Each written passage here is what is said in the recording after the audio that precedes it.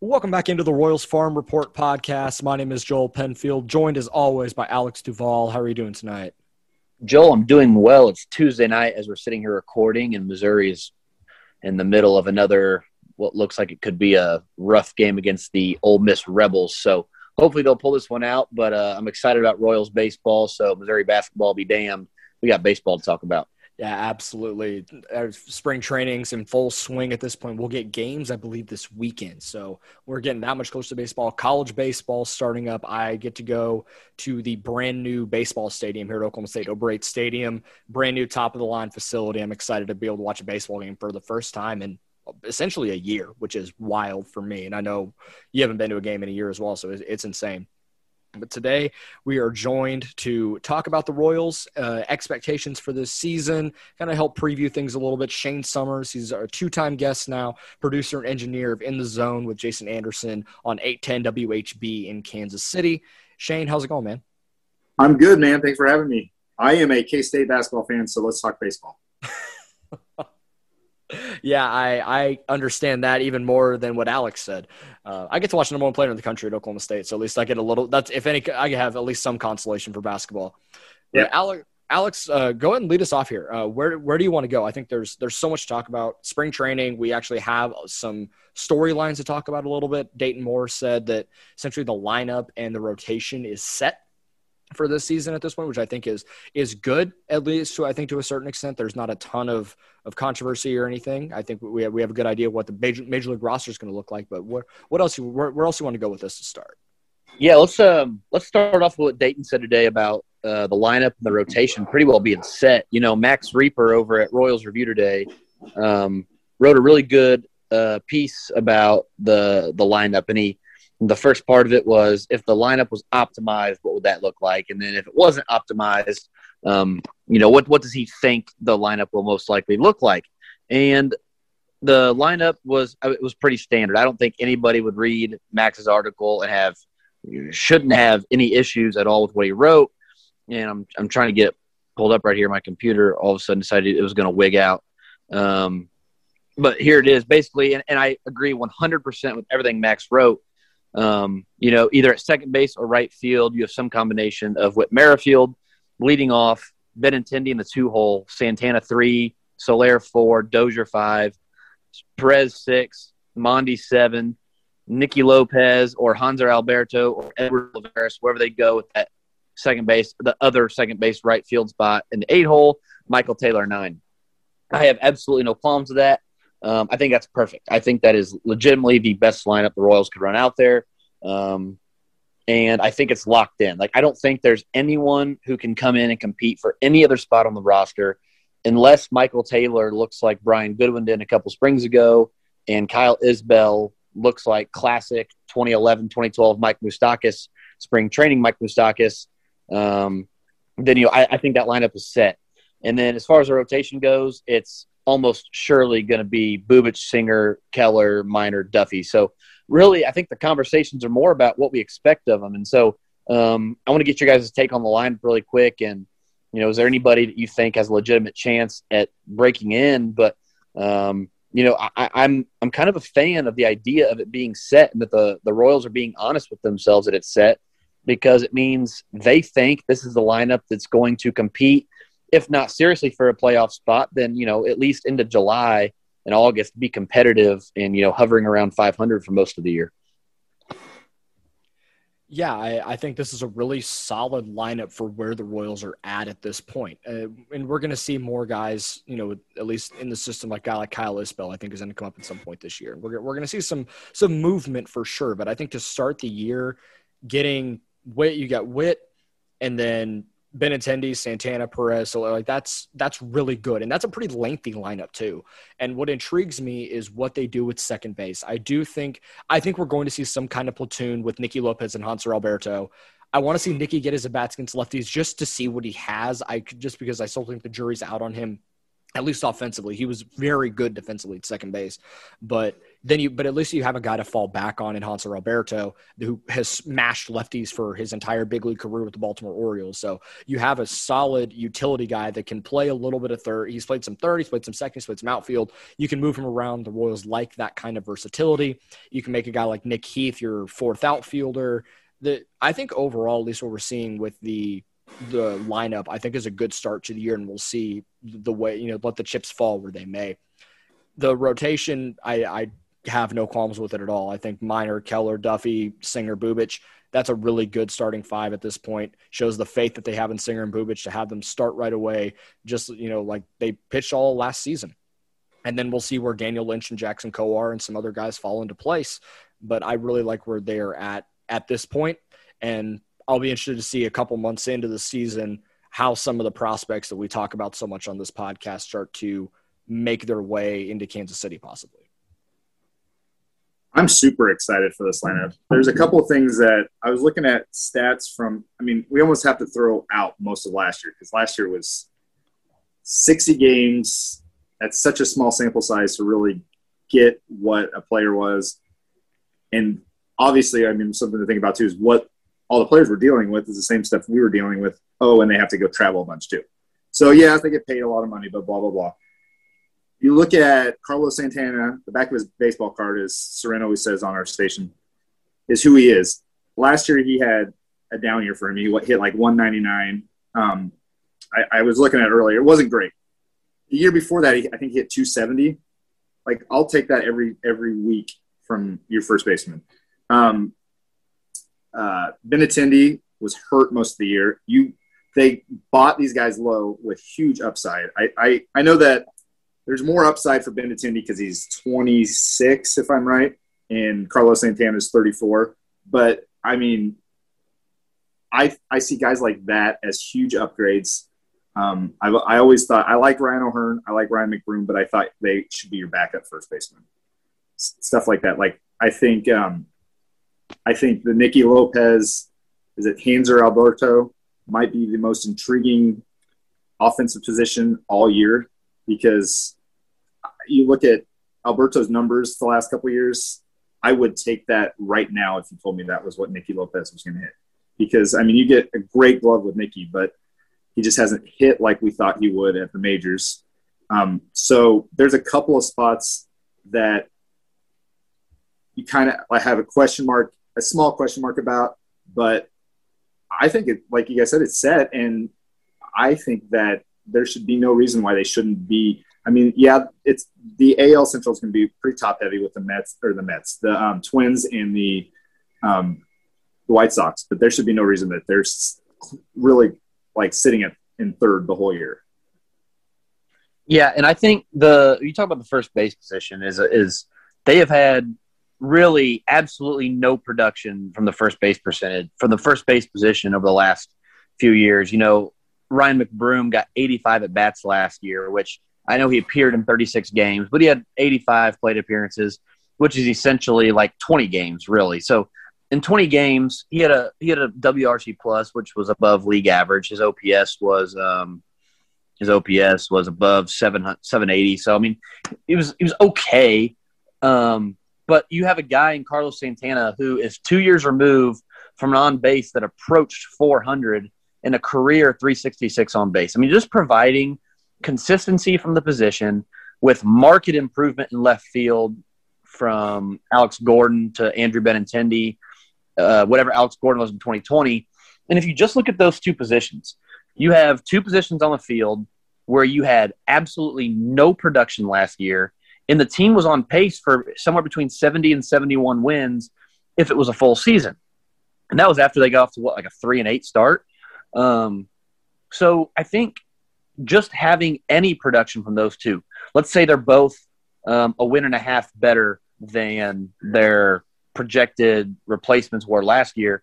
When you're looking at 3 wins just right off the bat with two positions with no improvement from any other position on the field, and that's, again, right around a 74-win pace that they were on last year. So, the lineup is what it is, and we talk about it's deep, it's whatever. But even if it was the same as last year, they were on pace for 70 to 71 wins, and that's where Vegas has their over-under set for this year is at 71.5. And it's really, we were kind of talking off the air. It's almost like, do they know something we don't, or is the rest of the league just sleeping on how good the Royals might be because of a shortened year last year? I think there's a little column A, little column B. Vegas knows what they know, and more often than not, that they're pretty dead on, plus or minus a little bit. But I think this team is at least 75 to 78 wins. I think that's completely realistic. I don't think that's out of the realm of possibility at all. It has a 2013. This team kind of has a little bit of a 2013 kind of feel to it, where they're not competing yet, but you're starting to see glimpses of that next wave and that next push to contending. And I think we're going to see some of that this year. There's going to be some roller coaster in it. It's still a young team, especially with guys that are, the prospects are coming up, the pitching that's a little bit younger in spots. But I think we're going to see a team that is going to we're going to see them start to turn the corner a little bit. And I think that's what we saw in 2013, and then 2014 and 15 were what they were. I'm not saying the Royals are for sure surefire contenders in the AL Central in 2022, but I think we're starting to see the window open. I talked about it on one of the last episodes with Alex when they traded for Benintendi. That's a kind of move that tells me the Royals really see that window beginning to open, and I think we're going to start to see some of the dividends of that start paying off this year. I agree 100%. I thought that feeling too, that it doesn't feel like a move Dayton would have made a year ago, even 2 years ago. I feel like he thinks they need to get this core together at least to play a little bit, to then maybe make another step next year. And I feel the 2013 analogy is great because it does feel a lot like that. It feels like there's more excitement to them. I mean, with a couple of these moves and some of the younger players, pitchers especially coming up, which we haven't even talked about, even off air, what Salvi said about Lynch yesterday, which made me go crazy. I think that 75 is realistic. I think 75 to 78 is about where I would put them too. Somewhere I haven't sat down and really gave that, 76, 7, whatever. But I feel like they're way better than 71 because, like you guys said, they were projecting for that last year, and I don't feel like they're going to be a step above what they were last year. Well, I think Cleveland is a step down as well. Yeah, that's very true. Like I know Frankie Lindor didn't have his best year last year, but it is really hard to quantify how good the leader, the middle of your lineup, the shortstop is for a team, like how valuable that is. Like, I think he is one of the more underrated players in baseball. Like, he may not be Tatis because he's a little older, but he's really close. Like, he's one of the 3 or 4 or 5 best shortstops in baseball in a league now that is shortstop heavy. I really don't think that Cleveland is a better record than Kansas City at the end of the year. I think Cleveland is a down year. I think Detroit's bad again. And then really what you're asking is, can you stay within 6 or 7 games of Minnesota? Because I think the White Sox are the class of the division. I think the Twins are right below them. But if you can stay within 6 or 7 games of Minnesota, you're within striking distance in 2022. The problem is that both Chicago and Minnesota are really young. And most of Chicago's prospects have kind of hit the big leagues. Like, for the most part, they're there, other than maybe Michael Kopech. I know they have Andrew Vaughn on the way. Like, everybody's got guys on the way. But the beef of the White Sox lineup is here. The Twins still have guys coming. They have a lot of bats at the minor league level between Alex Kirilloff and Trevor Larnach and a couple other guys they've got coming. Yeah, Royce Lewis. I think he's a couple years away yet, but they've got reinforcements on the way. So the Royals can't really afford to get too far behind Minnesota, because if they do, it's going to be hard to catch up. So I think this year is a big year, a statement for the organization, if you will. Can you stay within striking distance of Minnesota? Not because they need to make a late September push to catch Minnesota, but they need to show themselves that by the time Daniel Lynch and Jackson Kowar and Alec Marsh and Austin Cox and Jonathan Bolin, all these arms arrive, Kyle Isbell, that when you add those guys to the lineup, that you can actually go catch Minnesota next year. So my expectations for the team are, 75 wins. I really think they're capable. If they finish less than 71, I'm going to be really worried about where the organization is in terms of where it is by itself, but not only that, with where they rank against the White Sox and the Twins. because if they can't win 75 games this year, it's not going to get any easier. And they've got the horses to go from like 75, 78 wins to 84, 85 wins. But I don't know if they have the horses to go from 70 wins to 85 all of a sudden in a 1-year stretch. Yeah. I think this is a year, like I said, I'm not expecting, I think this is more just how I am as a sports fan. I have fairly low expectations because I don't want to get my hopes up for something greater than what it could possibly be. But like I said, I don't expect more than 75 to 78. And if it's, 74, if I still see flashes of what we could see next year, then I'm still not that worried. But if I see 68 to 70, 71, kind of right around where Vegas has it, I am legitimately concerned because where are some of the guys that, unless they go all in and they throw Daniel Lynch and Jackson Coar and maybe an Austin Cox and Kyle Isbell in the outfield, all the stuff just to see what they have in these guys, when they if they fall out in August or something and they stumble down the stretch by playing young guys, it's still kind of concerning, but I'm not as worried as I should be.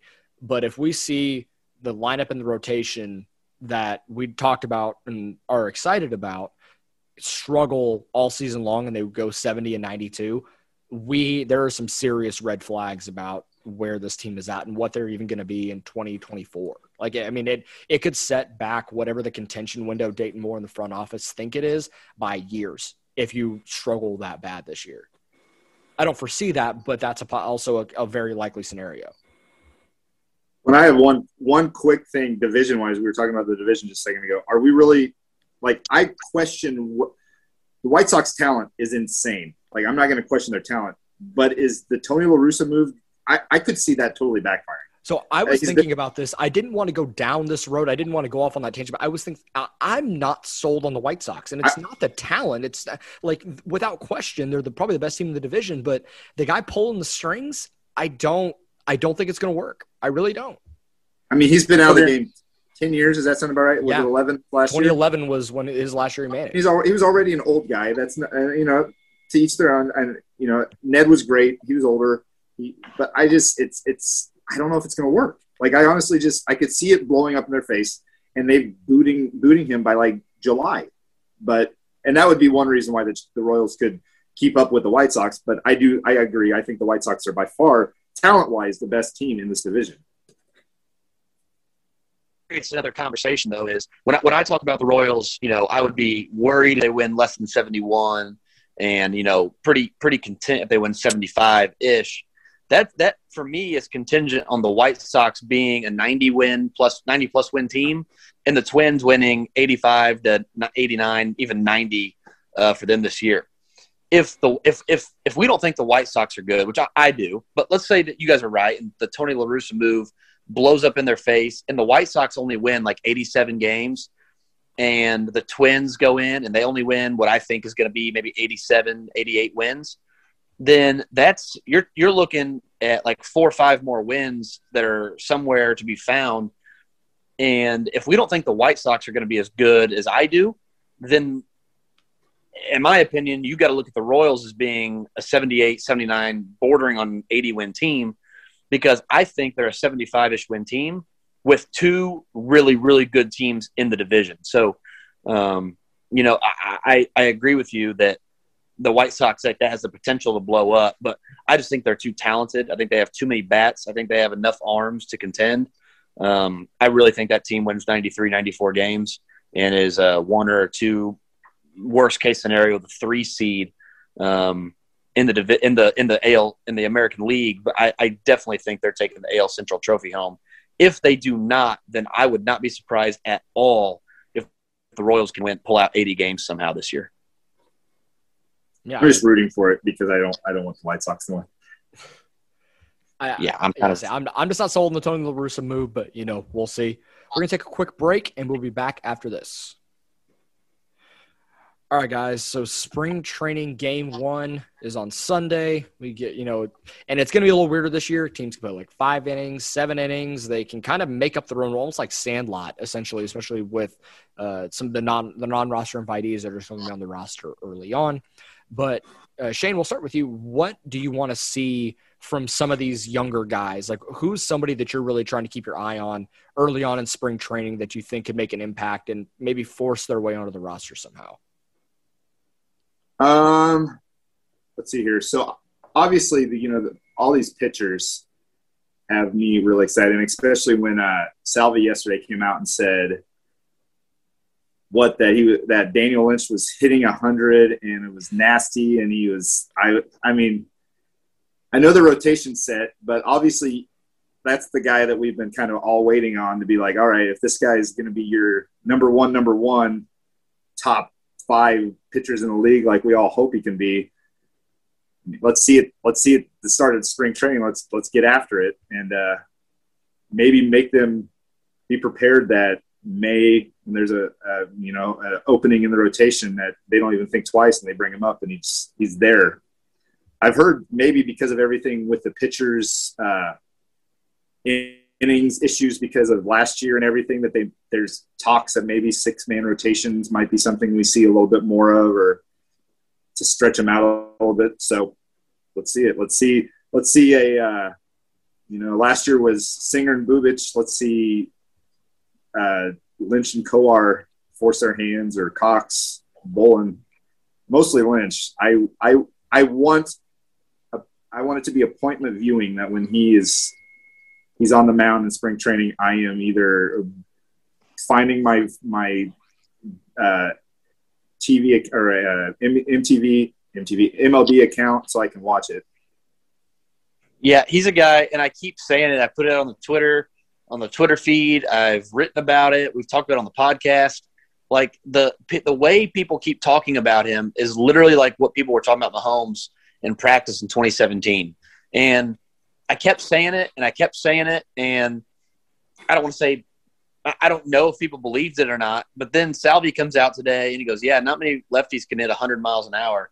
And I'm like, I keep telling you guys, like the way that these guys are talking about Daniel Lynch is like the Chiefs talked about Mahomes in 2017. I mean, I remember in 2017, they would come out like in their midweek press conferences and they'd ask him about Mahomes and like, you got to see this guy on the practice field. It's like, dude, Alex Smith is still a quarterback. Like Alex Smith is going to be the quarterback on Sunday when they go out there and play Denver. And you guys are talking about Mahomes in practice. Like, man, it's just something different. And Shane, I know Joel and I have talked about this, but it was like we had Lovelady and Heath on last summer, and we asked them who has been impressive at summer camp, and both of them off the top of their head just said Daniel Lynch. It's like the players know who's got next. And to hear Salvi today talking about how good Lynch has been, it's like the secret's out. And at this point, like I'm not going to be disappointed because for a long time I had Kowar above Lynch just in what I was seeing with my own eyes.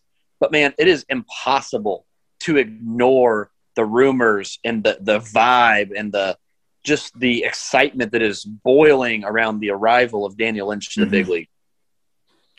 Yeah, I could gush about Daniel Lynch too, but I'm going to try and go in a different direction here just for the sake of trying to be a little bit different. But Kyle Isbell, to me, is a guy that he popped last year in spring training after a really rough 2019 when he had the hamate bone injury and he was hurt pretty much all year. He goes to the Arizona Fall League and tears it up, and that's who he is. And it's a better representation of it than what we saw in Wilmington. And then he goes to spring training last year as an NRI, and he's making diving catch after diving catch, ridiculous play in left field. He's making crazy plays at the alternate site. He's mashing the ball everywhere. And I want to see if he can if he forces the hand of the Royals. I don't think he's going to break camp with the team and be the starting center fielder, but it wouldn't surprise me if by like May he's going to force the hand. I think he's going to force their hand at some point. I've been high on this kid since they drafted him. And I think he's a guy that's going to find his way to Kansas City at some point this year. And I want to see how he does really early on in spring training when he's getting consistent at bats against, big leaguers or, high minor league guys like he would be seeing. And if he impresses, it wouldn't surprise me if the Royals maybe pull the trigger on it. For sure. I think there's a chance he's here by June, especially if like Michael A. Taylor has never been a great hitter. Like he's a good defender. He's a great base runner, but he is a very consistent 75 to 80 WRC plus guy, which is like 20% below league average, and that's fine. That's what you know you're going to get from him. I should have pulled up his splits before I was talking about him right now, because now I'm not 100% sure I know what his splits are like. I'll have them for you in about 8 seconds. But let's just say that Michael A. Taylor goes out there. Let's see, in 2020, he hit a little bit better versus lefties than he did against righties. He hit 206 his WRC plus against lefties was 80. It was 72 against righties. For his career, he's got a WRC plus of 88 against lefties and 75 against righties. So he is about a 10% better hitter against lefties. Let's say he goes out there this year and he's really struggling against righties. Maybe he's got like a 90 WRC plus against lefties and he's handling lefties just fine. But they're not getting that production from against right-handed pitchers. Like, I wouldn't be surprised at all to see Kyle Isbell up in June playing regular everyday at-bats against righties and getting the occasional break against lefties, while that's when Michael A. Taylor gets to play. I just think Kyle Isbell is that good. Now, we talked about this last time as well. I don't think Kyle Isbell is an all-star. Like, I would be shocked if he ever made more than one all-star game, maybe two, just in a couple good years. But I think he's a very consistent contributor. I think he'll be a starter, a 2 to 2.5 win guy every year that you can count on to go out there, make the plays, be a consistent offensive contributor who's, he's never going to hit 25, 30 home runs. But if he can give you 15 to 20 home runs and 25, 30, 35 doubles and 10, 15 stolen bases every year with an on-base that hovers like Benintendi around 360, you're going to take that every day of the week. And I think he's going to be a really solid contributor for Kansas City long term. Plus, I was just looking up. I didn't know. I remembered it was like a 1-year contract. He's on the books for $1.75 million. That's a guy that you can, if you think you can get an upgrade. I know that it shouldn't matter, but it does matter, especially with the team that worries about their money as much as the Royals does. They can move on from Michael Taylor if they feel like Isbell is an upgrade mid-season. Yeah. And so I think we've hit on the big two there. Is Lynch and Isbell are the two that I think Royals fans ought to be excited about, ought to be keeping an eye on, because if you're talking about, the bullpen, I think Coar could be in the bullpen before Lynch. I think Cox and I think Marsh could be in the bullpen before Lynch. But if you're talking about major contributors to the rotation or to the lineup, I think the first two guys we're going to see are Lynch and Isbell. So I think they're going to get a lot of run in big league spring training, because I think by June you're going to be looking at both of them knocking down the door of the big leagues. Is there any chance that you guys think Bobby Witt comes up at all this year? No. I don't, but I just didn't know if – unless he goes out and just destroys everything he sees in his sight and forces there. But I don't think they start his clock until – yeah, I wouldn't think so either. Yeah, I think 22. If everything that we're seeing and hearing about him is legit, like, I think 2022 is realistic. I don't think it's a break camp type scenario, but it wouldn't surprise me if by mid 2022 we see Bobby Witt Jr. Yeah, I don't think he's a 2021 arrival. I think part of that is that you have Hunter Dozier to play third every day. I think Kelvin Gutierrez is actually better than people may realize. Like, he hasn't done it yet, but I think Kelvin Gutierrez deserves an opportunity to prove that he can't handle third base at the big league level. And you have Mondesi at shortstop with guys below him that can handle the position, like Lucius Fox and Nicky Lopez. Like, I just don't see, even if Bobby Witt Jr. was tearing up high A and then double A and then triple A, like, I don't know where his at-bats come from, especially if you think this team is winning 75 games. Now, if this team tanks and it gets really bad, maybe you see him in August, September, in a pinch to play shortstop if Mondy's hurt. But if we think this team is as good as we think they're going to be, I don't know where those opportunities even come from. Now, not that long-term he can't be better than them, but I think if you expect the Royals to win 75 games this year, it's going to have to be because Dozier's hitting well and Mondesi's hitting well. And if they're hitting well, I don't see where Bobby Witt Jr. has a chance to come up and play this year.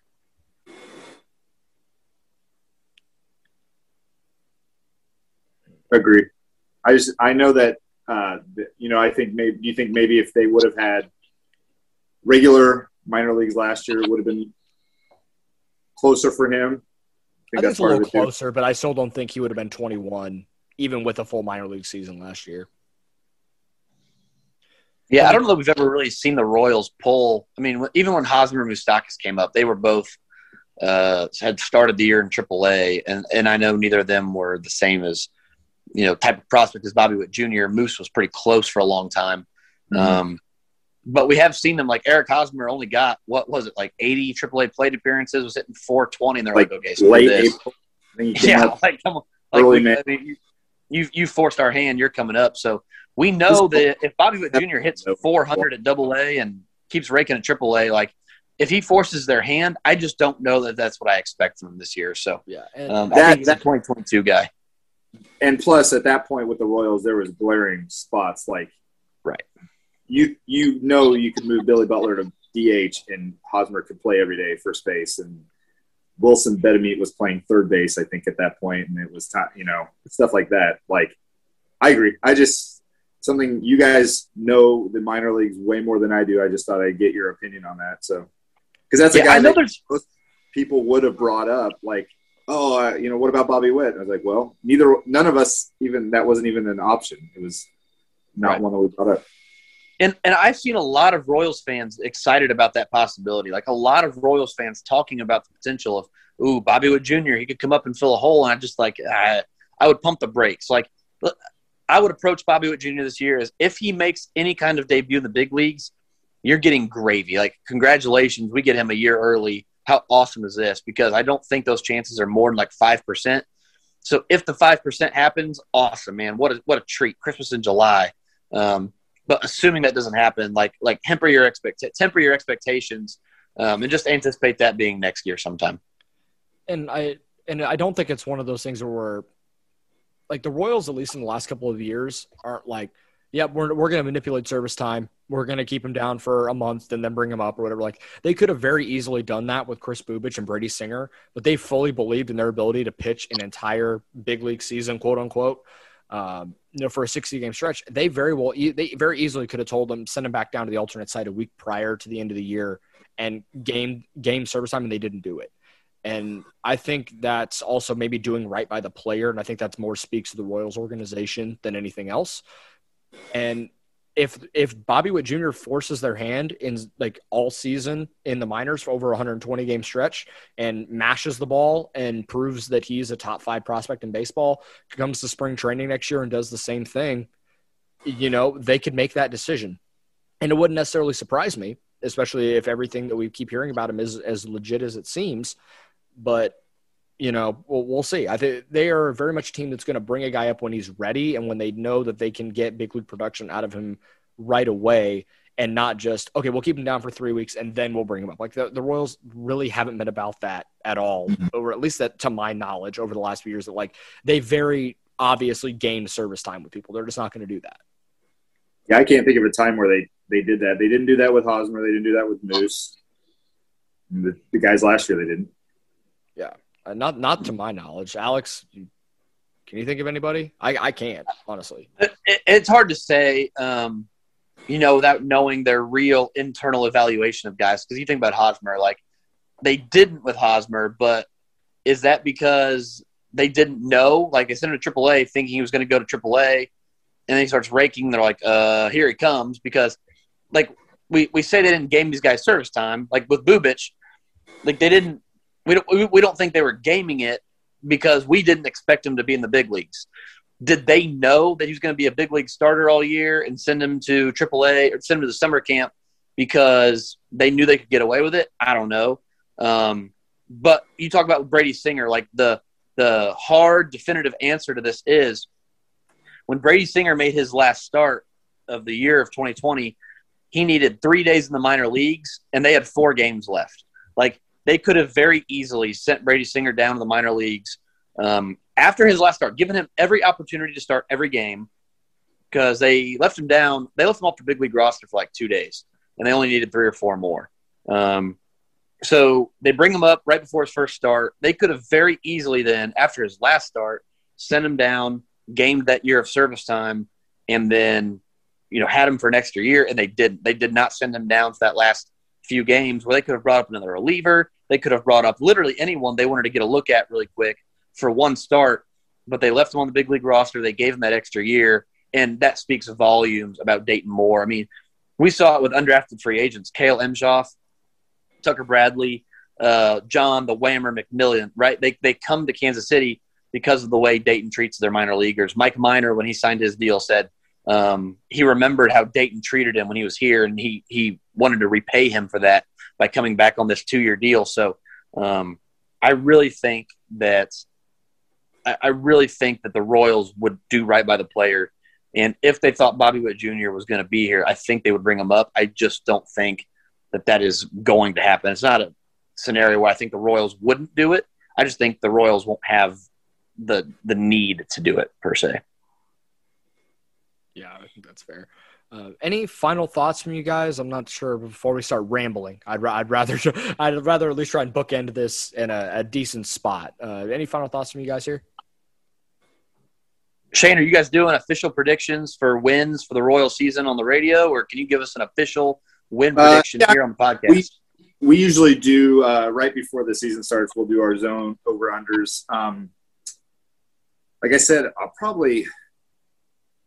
I'll say 77 wins. Okay. I might change it. Hopefully nobody gets hurt in spring training. That makes me change it. But, yeah, I'll go 77. We'll set it at that for now. That'd be great. I love that right now. Mark me down for that. My official prediction is 76. I think they go 76 and 86. They stay within 10 games of 500. And I think it puts them in a real striking distance heading into 2022. My reasonable range I could see without like something tragic or crazy awesome happening, anywhere from 74, 73, probably 73 wins to 79. For them to win 80 this year, man, it would be really tough. Like they would have to catch so many breaks to get to 80. But I could see anywhere from 73 to 79 wins this year with my official prediction of 76. Yeah, I was thinking the same thing, right? I've kind of been on the 75 to 78 train for at least the last couple of months when after some of the moves they've made, I think it's showing that they're starting to turn the corner and start to win ball games more consistently. I think 76 and 86 is perfectly realistic. I think it's where this team is at, and we have a lot higher expectations going into 2022. I think they'll be able to be legitimate contenders for a wild card spot. I don't think they'll be close to winning a division, especially with how good the White Sox and Twins are right now, but they'll definitely be available for that second wild card spot in 2022, at least if the way things are going. But I do want to talk to you guys real quick. Over under, more for Alex, I guess, but over under 3.5 of our top 20 prospects debut this year. Be Lynch, it'd be Kowar, it'd be Isbell, and then who's the other guy? I got that pulled up. Let's see, look at our top 20 list real quick.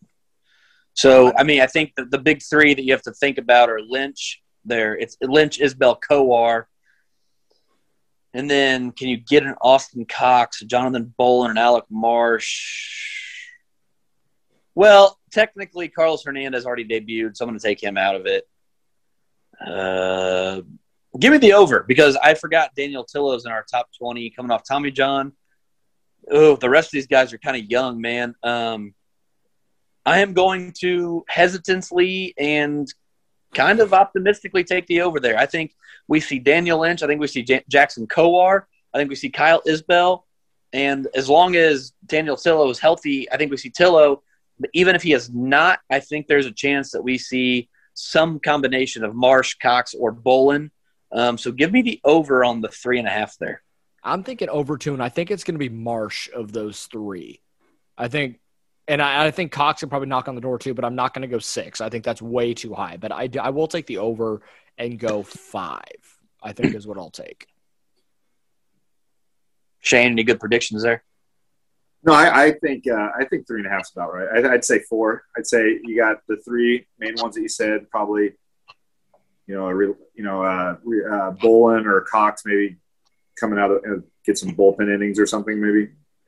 Here's the good news. If that's under, if we're sitting here this time next year and Shane's back on, we're like, oh, man, there was only 3, that means the Royals probably won like 81 games because everybody on the opening day roster was so good that they never needed the reinforcements. So if that's the case, if it's only 3, it's either A, because the Royals won 81 games and everybody was awesome, or B, we are in big trouble because there were some injuries, there were some guys that regressed or something. But I do think that if it's under, that's great news for the big league club. If it's over, it's about what we expected, and the future is finally kind of arriving here. We were talking about 2013 earlier, and I think it's kind of a weird case because, really quick, when we looked at 2011 for the Royals, that was the arrival of Salvi, Moose, Hosmer, Duffy. Like, all those guys arrived to the big leagues in 11, and then in 2013 they went and got James Shields and really started to compete. 2014, obviously, they wouldn't pin it. This year in 2021, it's almost a combination of the two, because the big guys we've been talking about for a long time aren't here yet. Jackson Kowar, Asa Lacy, Daniel Lynch, they're not here. Bobby Witt Jr., they're not going to be here on opening day. But they already have big leaguers that are really good. Like in 2010, 2009, the big league club was so bad that all you had to look forward to was a future. Now you have a foundation in the big leagues between Dozier, Mondesi, and Salvi, and the prospects coming up, and the trade they made in 2013. Like, it does remind me of 2013 a little bit with the Benintendi trade, but the foundation is already so high that I think you're talking about a team now that I'm getting ready to talk myself into saying they're going to be 500. So I'll stop. But it really is kind of a unique time because it's not like what we saw exactly in 2011, 2013. In some ways, we're actually in a lot better spot than we were. And I'm getting ready to talk myself into a 500 season here. So I really ought to stop. Pump the brakes a little bit. I'm the cynic of the group, and I will tell you to pump the brakes and calm down. They won 83 games in 2013, right? Yeah, I think so. That sounds right. I just remember the year because that was the game 162 Justin Maxwell game-winning grand slam. Oh, yeah, I was there for that game. Yeah. Oh man, now I didn't talk myself into it. Oh boy, yeah, no. Well, at least now, even if they don't go 500, thinking about it now, if they don't win 72 games, oh man, that would be bad. It would be so bad. Oof. Yeah, they better win 72 or it's going to be real bad news as far as how I see the outlook of this team. But I just talked myself into being real excited about Royals baseball. I'm just excited for baseball season in general. And, like, the Royals, obviously, but I'm just ready for baseball season. I'm so excited. I get to go to a baseball game on Sunday, as I mentioned at the beginning of the show. Like, it's that time of year. It's not freezing cold, awful weather like it was last week. Actually had if it was like mid-60s today in Oklahoma. Like, it would actually felt like spring. I'm just ready for this season, man. It's gonna be great. Amen, man. I hear you there. All right, Joel, ask me the question. Oh, okay. I said we've had you on before. I can't remember your answer, but if you could go back in time, watch one moment in baseball history, you were there in the stands, live in person, what would it be?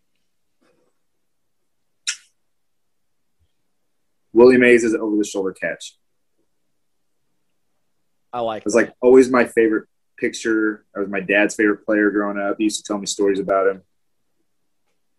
I think that would have been awesome to see that in life, in person. That would have been the moment.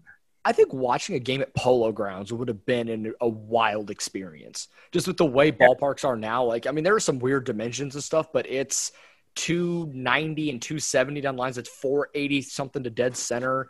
The gaps are almost an automatic triple inside the park home run. Like, that's wild to think about. Those old ballparks, they're like cathedrals, man. Oh yeah. Well, like Forbes Field, I think it was the old Pirates Stadium. Like, it was intentionally designed to not hit home runs because the guy that, like, because it's like 390 or something down the lines, and because the guy that built the stadium hated home runs, so he intentionally made the outfield huge so that no one would hit them, or at least attempted to. Hopefully, that no one would hit them. Baseball's a weird sport, man.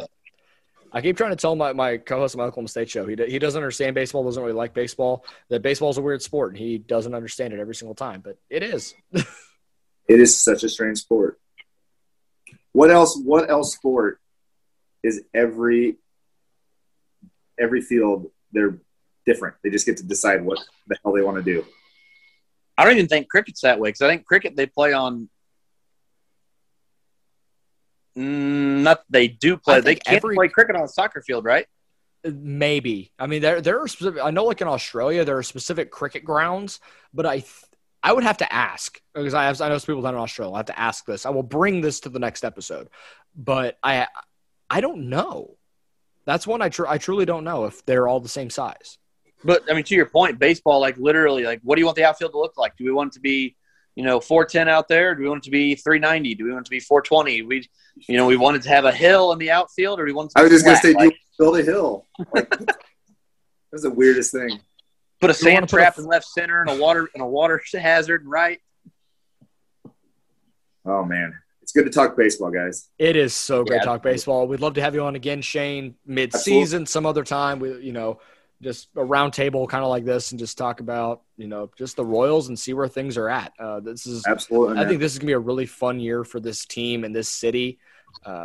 There's a lot to be excited about with the Royals, and we haven't been able to really say that a lot in recent years. And I think this is the first time really since the pennant or at least since 2017, where it's felt like there's a little bit of a buzz around the team. We haven't had that in a couple of years. It's exciting for sure.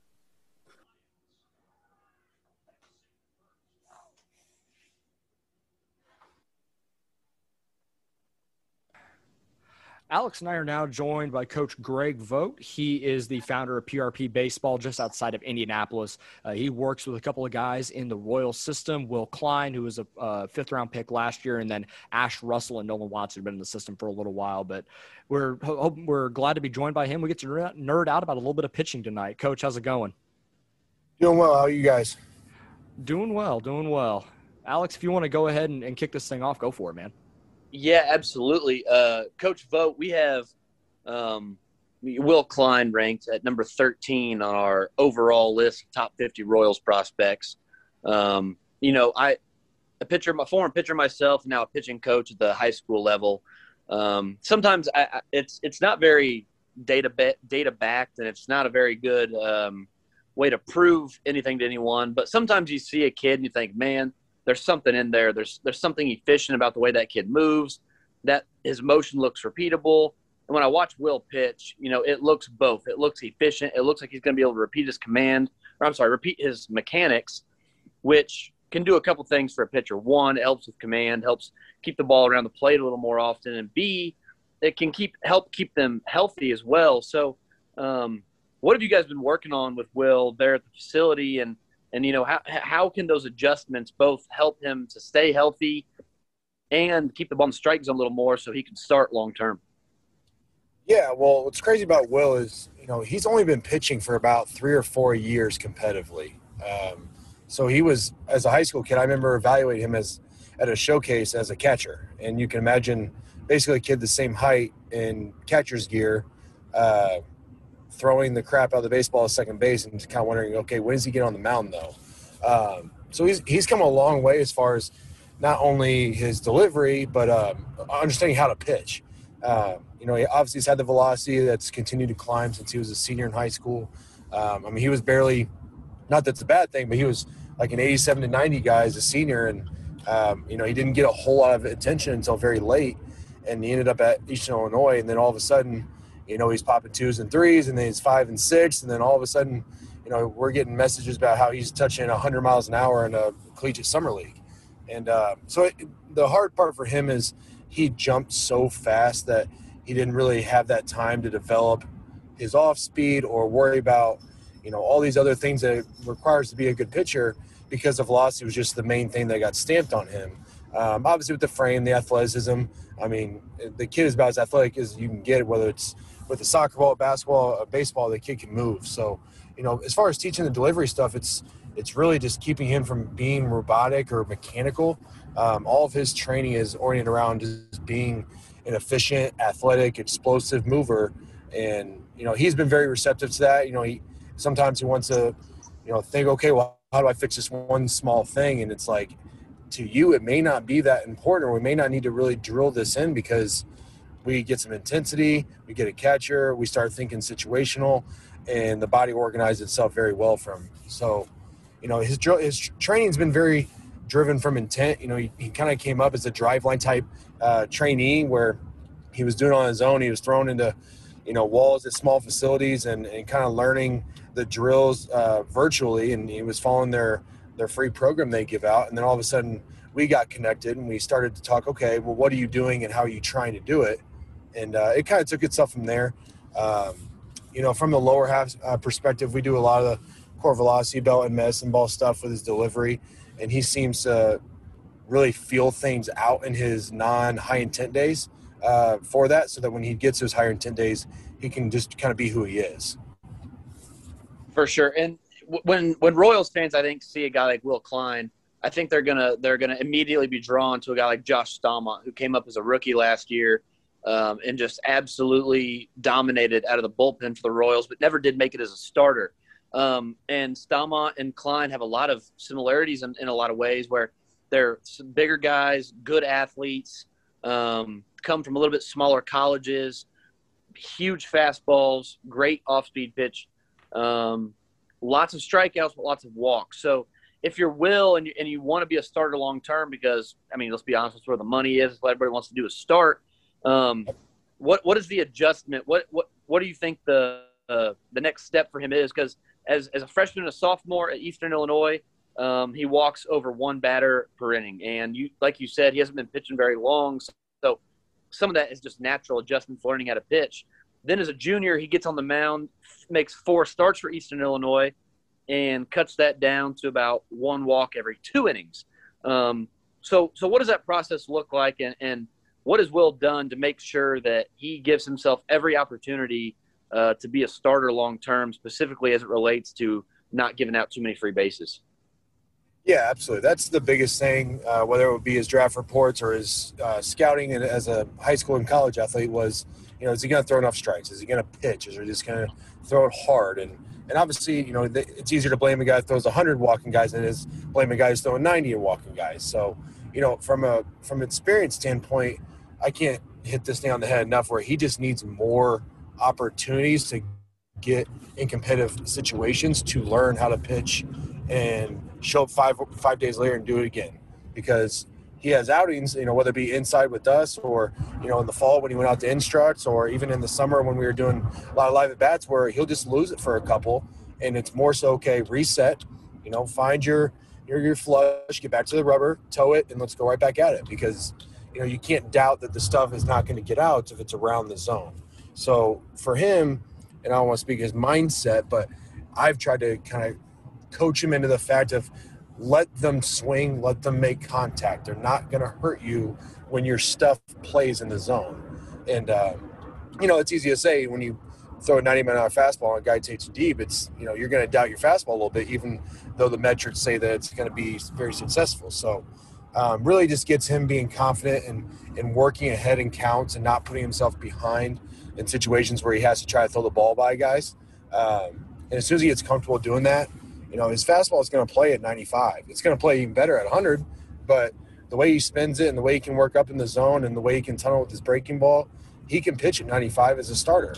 I think he'll still sit 97, 98, touching hundreds on a regular basis, but I think he needs to continue to grow and mature as a pitcher and learn how to trust himself in the zone.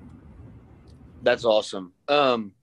Here, obviously, having him at number 13, we kind of put our necks out a little bit in terms of giving Royals fans a pretty big reason for optimism. And again, I love what I see from the kid. It looks like he's made some little mechanical adjustments that may seem small, may seem irrelevant, but I really think they're going to allow him to be more repeatable and to be more efficient through his delivery. So if I were asking you today, when Will Klein is a big league starter, he's made it to the minors, he's made his major league debut, and he is still in our starting rotation, what will be the biggest reason for his success as a starter in the big leagues? I think honestly it'll be his early count efficiency. If he's able to get ahead, he hasn't been able to showcase it yet, so it's hard to speak ahead for him. But I mean, he now has trust with the changeup and a slider, and his best pitch is his curve. So if he can get to where he's in counts to use his full arsenal, I mean, he's going to be a nightmare for hitters. Early on, the scouting report's pretty easy. Big fastball, big curveball, make him throw strikes. Well, he's inside bullpens, throughout the fall and over the summer, he was messing with changeups and slider grips. And now, I mean, the slider's 88 to 90 and the changeup's like 88 to 90.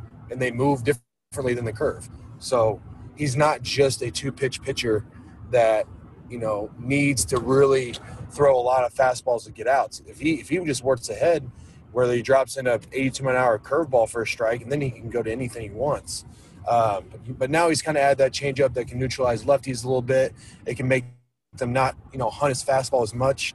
If you're a hitter and you got to respect 99, and then all of a sudden a 90-mile-an-hour changeup falls off the table, that's not fun. So, again, he's got to be able to trust it. He's got to be able to work ahead and be able to use it in any count. But that just shows as a 21-year-old that hasn't been pitching for very long, as that maturation process continues, there's a lot that can keep coming out of it. For sure. I think Royals fans definitely, everybody listening needs to be in tune with this guy, Will Klein. Went out on a limb to put him as high as we did, but I really believe in the stuff. I believe in the athleticism. I believe in the body and the mechanics. Really excited to see him get to make his professional debut this summer. Greg, I'd be remiss if I didn't ask you about a guy that we get asked about a lot.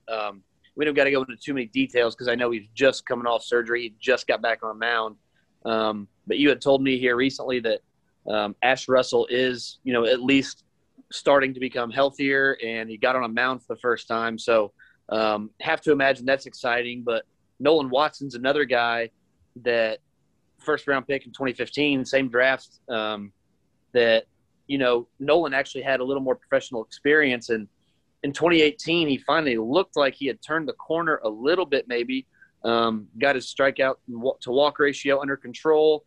He had made 13 semi-productive starts at low A.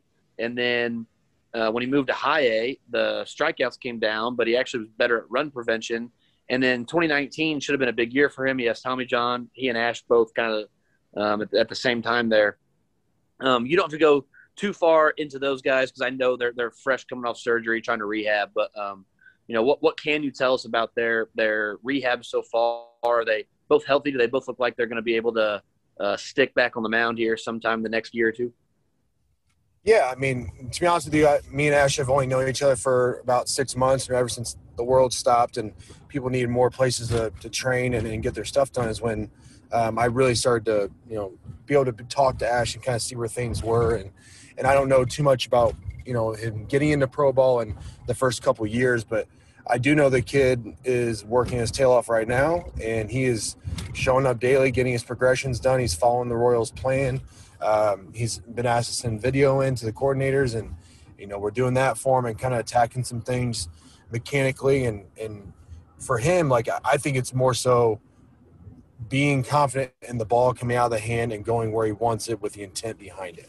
As you be so successful as a high school arm. I watched him in high school, and it was arguably the most electric arm we've seen in Indiana for a long time. And to lose that and fight to get it back, and then when you start to get it back, then you pop the most valuable thing in your arm, that's got to beat on you. So I know he's fought those battles, and he's healthier now. He's progressing. The daily questions are being asked, how's the arm, how's the body, how are you responding to more throwing volume? And so far it's been good news. So, he's lifting, he's running, he's throwing, and he towed the rubber for the first time on Friday, I believe, this past Friday. And, he looked good. For a guy's first bullpen throwing to a catcher, I told him, I was like, hey, does the plate feel like it's 90 feet away? He's like, yeah, it does. And so, once you get that confidence back and you start to lock in a little bit better, I think the arsenal will come back. It's more so just making sure it's a progression, and we're not trying to jump the gun too fast and impress people above that, are kind of waiting on him. So just kind of getting that weight off his shoulders has been nice. And I know working alongside Nolan's been good for him too. They were opponents for a while, and then they were next door, trainees, and then they both had surgery at the same time. So, they're pushing each other. They both want to make it. They both want to prove themselves. And, again, it's the short time I've had Ash, I know that the kid wants to get in pro ball and make an impact and prove to himself that, he can be back to what he was, which is one of the top arms not only in the state, but probably the country in 2015. Yeah. Man, he's made some big changes. The battles of turning the corner. Are you still there? Yeah, I'm still here. Okay. So he was making some adjustments back in 18, and that's where he started to see some success with his pitches and, how he was spinning the ball, how he's working accounts and starting to learn what the pro hitter is, because he went from facing, high school baseball players to legitimate professionals in a very quick turnaround. And he kind of relied on the fastball slider combo to get guys out. And then he had to learn how to really, pick and choose when to use them. And then, of course, injuries started to come. And then he was, to be honest, battling through some of that because he didn't want to, be the guy that was hurt. And that's when he ultimately ended up getting hurt and having TJ. But, this winter, all the way back into the summer when he did some live at-bats with us, I have some video that's pretty cool to see the changes he's made with his arm path, his lower half, and how much more he's on time now to be able to repeat. He was so athletic. He had such a fast arm that he got away with some things that, was okay in high school baseball, but in pro ball, it's going to get you hurt. So, I want to speak for him on some of the things that he's had to, adjust, whether it be his daily training or his commitment to like his prep work stuff. But I've known him for a long time because I play with his older brother, and I've never seen him more motivated and daily attachment to getting his stuff done than like this last, 3 to 6 months. And, he's doing the bullpens that the Royals have him doing, and he's ready to go. I don't know when they're going to need him out or need him ready, but once he's called out, I'm sure he's going to be opening some eyes with, not only the people that have been kind of waiting on him, but also the coaches that have seen him a lot because he's been out there for 2 or 3 years, kind of battling the rehab process and then COVID and then being called out for in-stretch. And, they've seen him a ton, but I don't think they've seen this version of, the body, the delivery, the repeatability, and even the changeup. The changeup's come a long way. So I'm excited about him too. Yeah, that's awesome. I think it speaks a lot to people like you and facilities like yours around the country that, minor league baseball and teams at the major league level are becoming more comfortable turning their arms over to the private sector to go get their training, and that they're not micromanaging. And I think the best example I can give is when the Royals drafted Asa Lacy last year. They didn't bring him in and immediately start micromanaging his development, his mechanics, his routine. They let him stay in College Station. He had a good thing going there. They let him stay there, work out with his trainer. And that was right after they gave him millions of dollars. They said, you can stay there, keep training, do your thing. We don't need you right now, and we'll bring you up later in the summer when you're ready to go. I think there's a lot of teams that are doing that. The Reds hiring Kyle Bodie is obviously a big step in the right direction of getting outsiders into the game to bring in new ideas and new theories and new philosophies for pitching development. So the Royals being pitching heavy at the top of their farm system is going to be important for all that to continue. And it's awesome to see guys like Nolan, Ash, and Will training with you, Coach, and making lots of progress that obviously has a lot of Royals fans excited. That's all we got for you, Coach, unless you have anything to add here about Nolan, Ash, or Will specifically.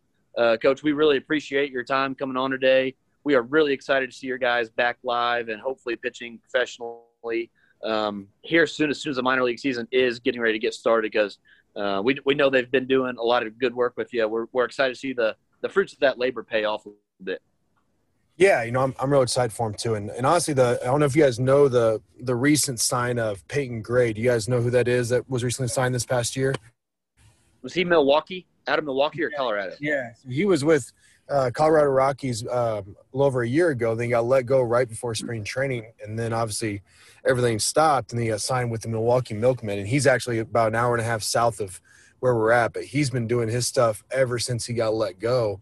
And talk about a crazy year. He went from throwing, semi not healthy, but fighting through it. And then the Rockies let him go. And then he comes to find out that he's like top 10% in spin rate and should never be working down the zone. And that's what he was unfortunately trying to do for a while. And so he goes to Milwaukee Milkmen, and I think it was 34 innings, like 50-something strikeouts and 0 earned runs as a closer. And he was up to 95, and he's a big boy. He is strong, and he is the king of intent. What we he likes to let it rip. He's got a filthy changeup that it's basically a 2-pitch mix right now. He's working on a slider too, but the changeup and fastball combination was pretty lethal in that league. And he went from being like a low A, release to I don't know exactly where they have him yet, but it sounds like double or triple A to start as a reliever. So he's been doing his stuff too. And honestly, he's been great for Will especially. I mean, they throw together every day, and he's kind of helped Will understand kind of what pro ball is going to be like. And not only that, but just understanding how to use his stuff, and whether it be pitch grips or, just getting Will to, be a guy that, understands how good he is and all that stuff. It's been fun to watch those two kind of develop alongside with Nolan and Ash. So I would definitely have him on the radar as well. Because of how much change has happened with him, going from independent ball to that, I don't know where he'll start, but he's going to throw hard and he's going to get a lot of punch outs up in the zone. That's for sure. That's awesome. We can't have enough arms in the system, and it sounds like it's going to be another big arm, big spin rate kid that the Royals are adding. So always excited to get guys like that in, and you always root for a guy that, has, just over 20 professional innings. To see him get another shot would be a lot of fun. Yeah, absolutely. Well, yeah, that's all I got, guys. I appreciate you having me on. Definitely appreciate you guys following us and supporting what we're trying to do and help guys out. And we know that these organizations are kind of adapting to the times and obviously relying on a lot of time being spent not with organization. And hopefully we are all on the same page and, trying to make these guys impact professional baseball, and make it to the top level. And that's what we're here to do. So I know these guys have worked hard and they've earned it. So hopefully we get some normal baseball and some warm weather, and we can have a little bit of fun this year. Absolutely. Thank you so much, Coach. We really appreciate your time. It was really informative, and we're looking forward to the season and looking forward to continue to follow your work. Awesome. Thank you guys again. Absolutely. Thank you, Coach.